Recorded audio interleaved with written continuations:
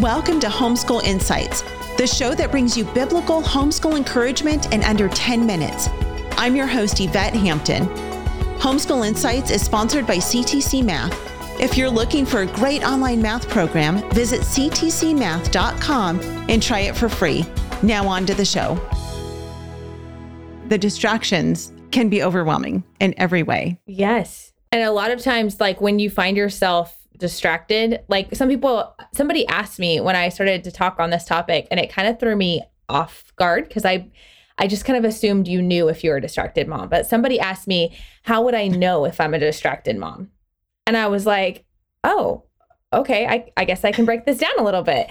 You know, if you feel like you're constantly wasting time, if you feel like you really, you're just, you can't get to that. If you feel like a lot of the work you're doing is not at its best and you kind of feel like you're a little bit of everything to everybody and not really able to accomplish anything or to do anything well, if you're feeling mentally exhausted and fatigued constantly, and I know as moms, there's an aspect of that, Sure. But I think that sometimes we blow past that really easily and we just assume that, well, moms are tired, so this is okay, and I just need to push through it. And there are physical tiredness that we feel, but when there's this mental overload, there are things we can do to kind of shift that and to take off some of that extra mental weight. And I think that's something that we oftentimes just don't think about. Yeah. And I definitely want to talk about that. And just give some practical advice on what can we do? How do we navigate through this?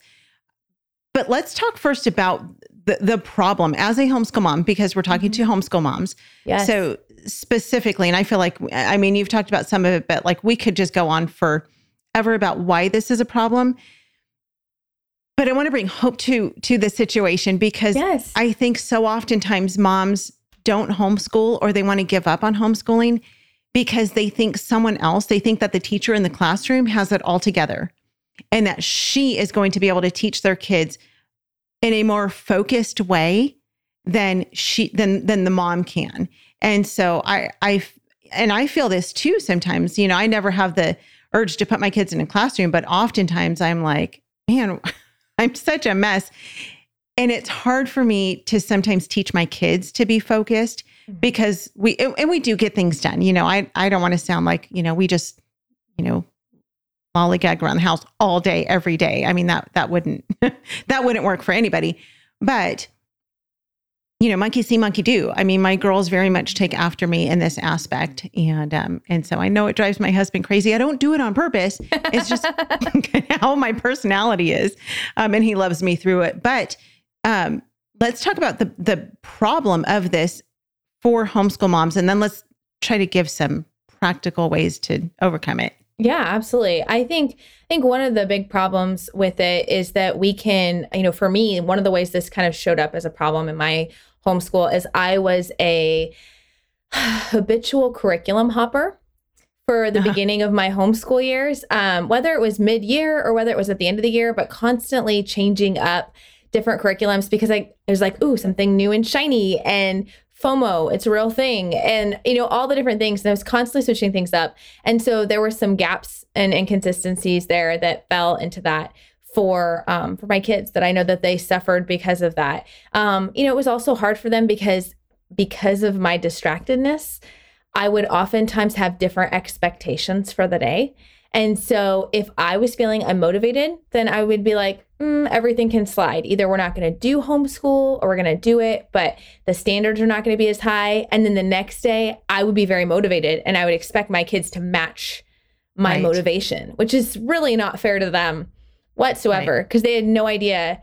And my kids learned really fast the system to things. They learned that if mom was tired and overwhelmed, they could get away with not doing school or not doing as much. And if mom was like really motivated, they were probably going to have to do like 2 or 3 days worth of school in one day. Cause then I'd be feeling this panic of being behind. But there is 1000% hope in this because God completely shifted things in my life. And some of these strategies that we're going to share are ways that this happened, but there's also part of it that was a heart change. And like, I want to encourage, like, that is the most practical thing you can do about this is to recognize the problem, and like take it to the Lord, because if he's called you to this, like he's going to equip you for it. And we can so often be like, well, this is just the way I am. Like I'm kind of doomed to this.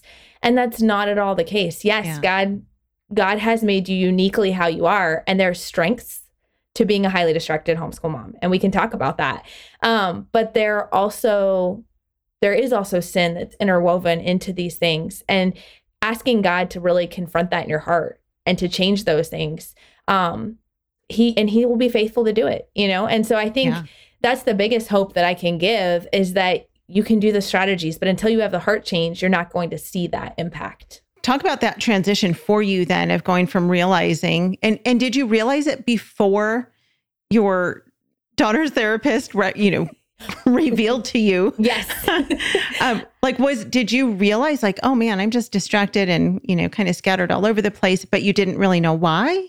Yeah, I did not know why. I did discover that beforehand. I started to see, as my kids got older, the consequences of my choices on them.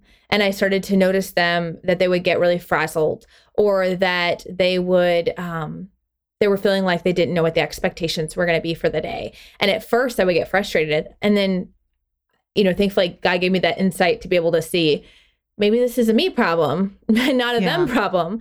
Yeah. And so thankfully I started working on that several years before. Like I actually only found out I had ADHD, I think it was back in 2020. So it's only been in the last 3 years. Oh, wow. Yeah. So it's been a much more recent thing. And since then I'm like, okay, I can learn to find the strengths and the weaknesses and what I need to work on. But yeah, for many years, I had no idea why. I just was like, something's a little off here. And I'm just constantly going all the different directions. But there are many benefits to it too. Thanks for joining us for Homeschool Insights. For more great homeschool inspiration and resources, listen to the Schoolhouse Rocked podcast every Monday, Wednesday, and Thursday. And be sure to watch the film Schoolhouse Rocked: The Homeschool Revolution.